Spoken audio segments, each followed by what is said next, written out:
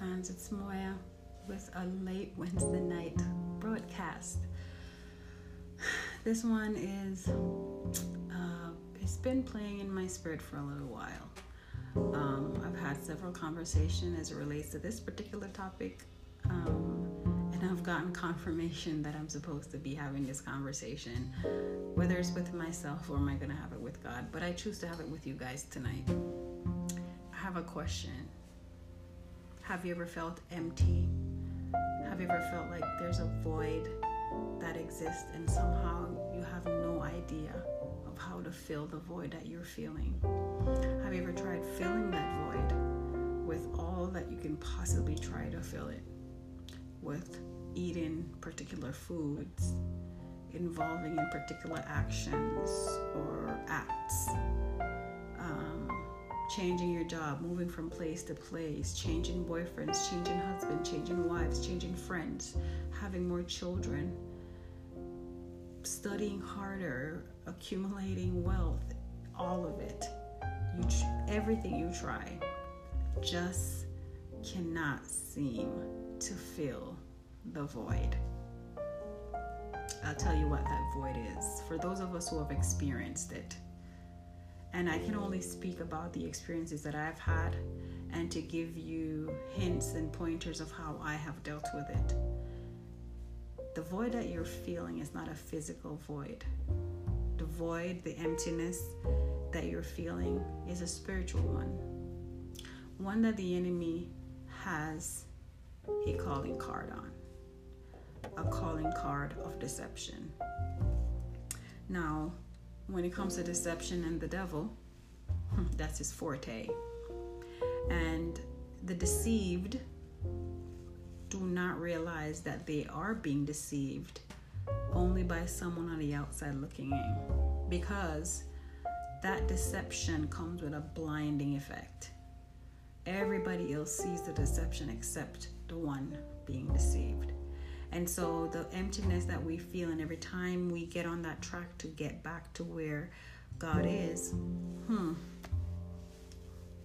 it just seems to be the most difficult thing that you can possibly try to accomplish. No matter how hard you try, no matter how many times you try, it's so difficult.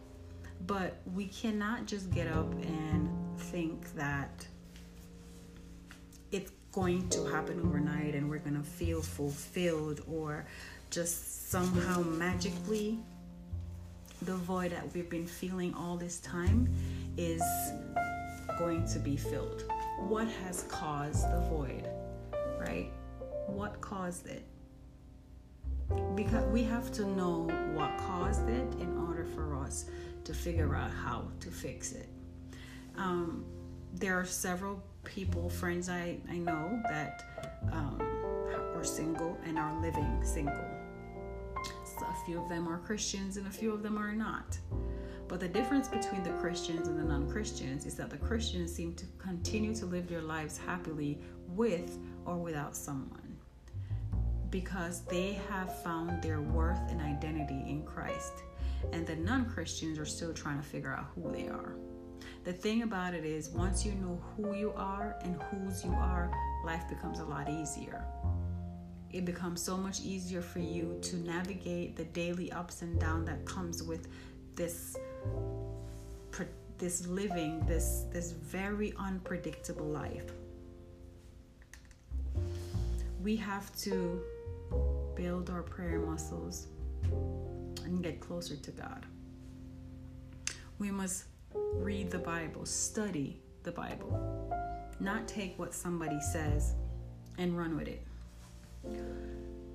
One act that must be done in order for us to fill the void and to feel that it is being filled. If you look at what do you need to do? I have to tell you, you have to be reborn. Why do you need to be reborn again? Before being reborn, you must be led. You are led by your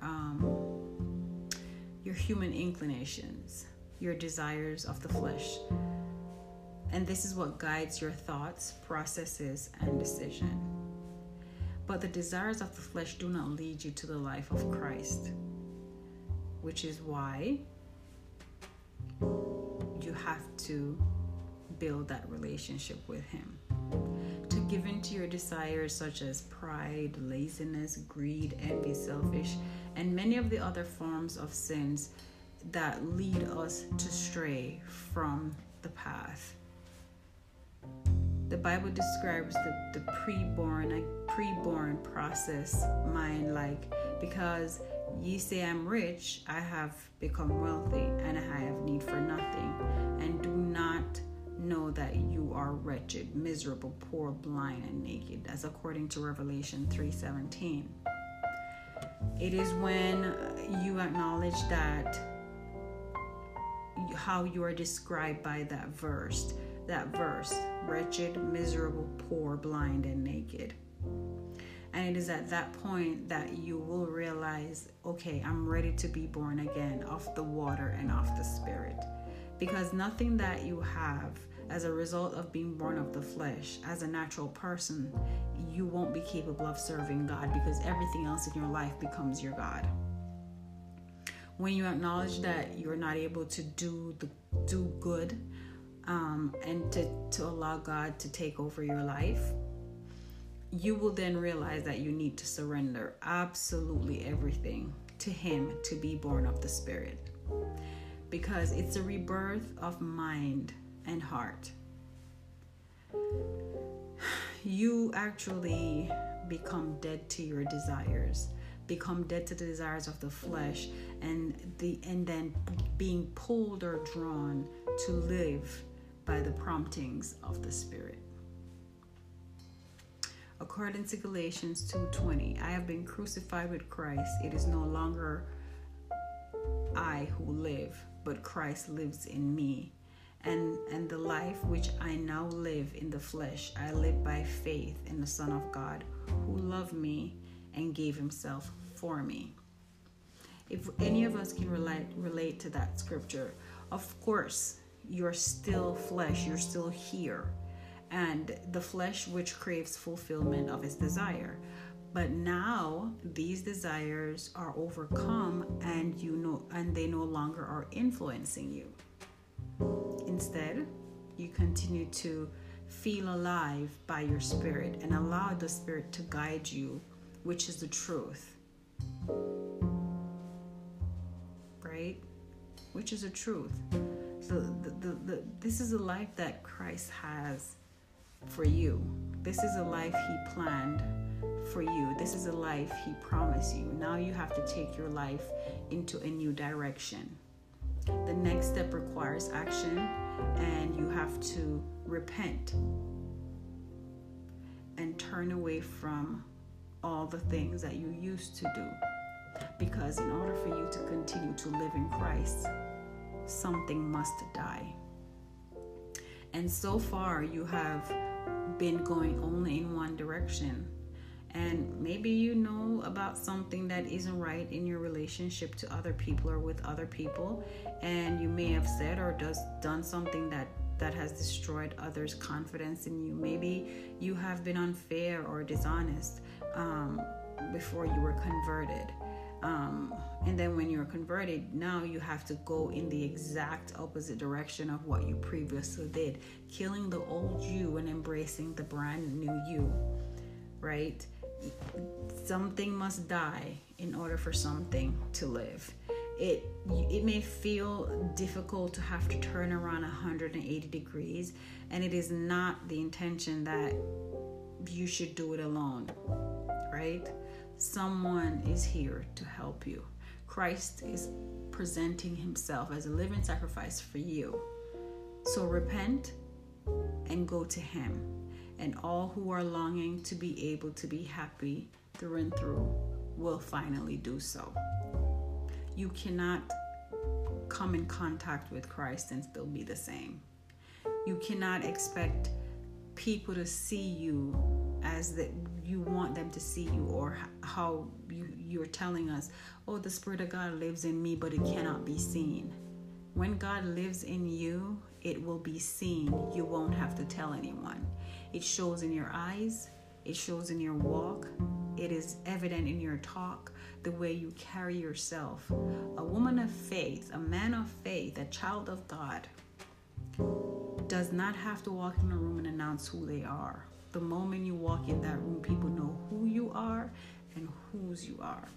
So in order for us to grow, in order for us to become the version of ourselves that God wants us to be, we must first kill the other side.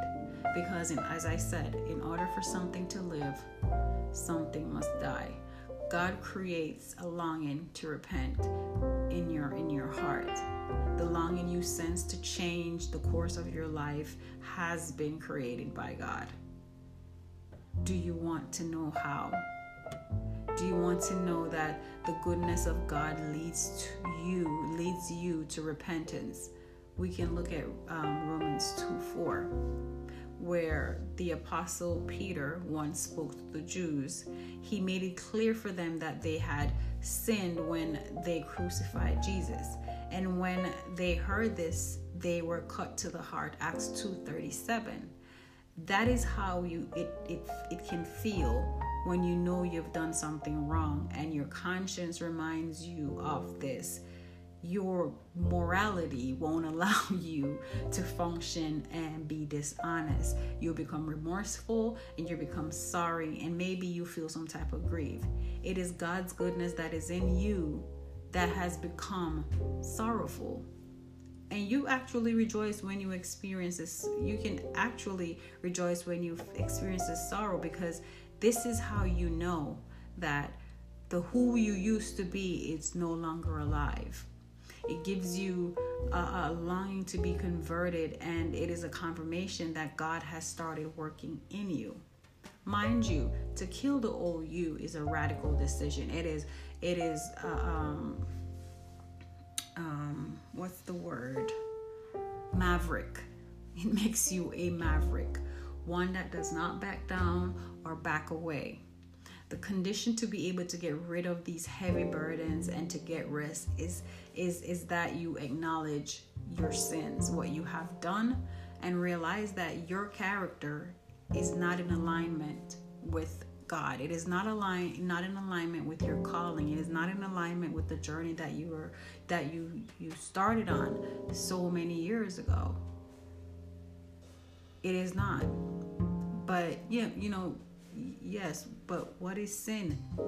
To sin is to act against your conscience and the good laws of the life that God has given to us, and that the instructions that are in the Bible. Christ emphasizes that the commandments that God gave to Moses, it still applies today. But he adds a new commandment, and it is, I give to you that you love one another, John 13:34. And when you think of such a commandment, it really strikes home when you read more about what Jesus says, right? So as it continues, you have heard that it was said to those of old, you shall not murder, and whoever murders will be in danger of the judgment. But I say to you that whoever is angry with his brother without a cause shall be in danger of the judgment. And whosoever says to his brother, Raka, shall be in danger of the council. But whosoever says, you fool, shall be in danger of hellfire. Matthew 5:21-22. Jesus puts the spotlight right on people's hearts and on their minds. Who are you trying to become? What are you using to fill that void? Do you thirst? Do you have that thirst that just cannot be quenched no matter what you pour down your throat? Do you continuously feel this loneliness even when there's a million people in the room? Do you still feel isolated and alone? These things are the calling cards of the enemy, and he will try to find a way to make you feel like you're being fulfilled, but you're not. If you are not in a tight-knit relationship with God, an intimate relationship with Christ, then my friends, we are walking on a road without lights. We need his word, because his words is a lamp unto our feet. It is the lifeblood of your spirit, and we need it, and we need him, and we must know this. You have to. What is your goal in life? What is your goal? Is it to continue to live in this world and gain everything the world has to offer, then lose everything to the enemy, lose your entire soul after everything that you have fought for? It's time for us to look around and pay attention. Pay attention. It's just like in the days of now, when you are warned and warned and warned about the coming of Christ, and then no one listens. Noah warned 120 years about the coming of the flood. And the people at that time, they laughed at him because they believed nothing he said. But as soon as the rain started coming down, it was already too late, because they were already shut up in the ark. It is hard for me to sit here and tell you how easy it is for you to give your life to Christ. It's hard for me to sit here and tell you it is going to be easy to start on this journey. Because once the enemy realizes your commitment to Christ, he's going to come with every single attempt in his book to get you back. Hence, we must remain vigilant. We must be precise about our conversations. And then sometimes we must just take ourselves away. Get into our closets and pray in secret and watch God answer publicly. I close with this. You're wonderful and you're beautiful, and nothing about your life is a mistake. Let's get it together. Let's get on that path. Let's figure out how to become a brand new kind of you, as we all try to become brand new in the spirit. It is no use gaining this world and losing your soul. Praise God. Thank him. Recognize who he is. Trust him. Believe that whatever he says that he will do it for you. You don't have to go seeking after anything else, because no one on earth can give you the things and that God has to offer. Every time you feel like you're alone, you go have a conversation with him. He heals, he provides, he protects. That's the God that I serve. And I will close with one thing for sure, and let you understand that God is an amazing God, and he will not leave you alone. Our Father who art in heaven, hallowed be thy name. Thy kingdom come, thy will be done in earth as it is in heaven. Give us this day our daily bread, and forgive us of our debts as we forgive our debtors. And lead us not into temptation, but deliver us from evil. For thine is the kingdom, and the power, and the glory forever. Amen. Matthew 6, verse 9 to 13. Have a wonderful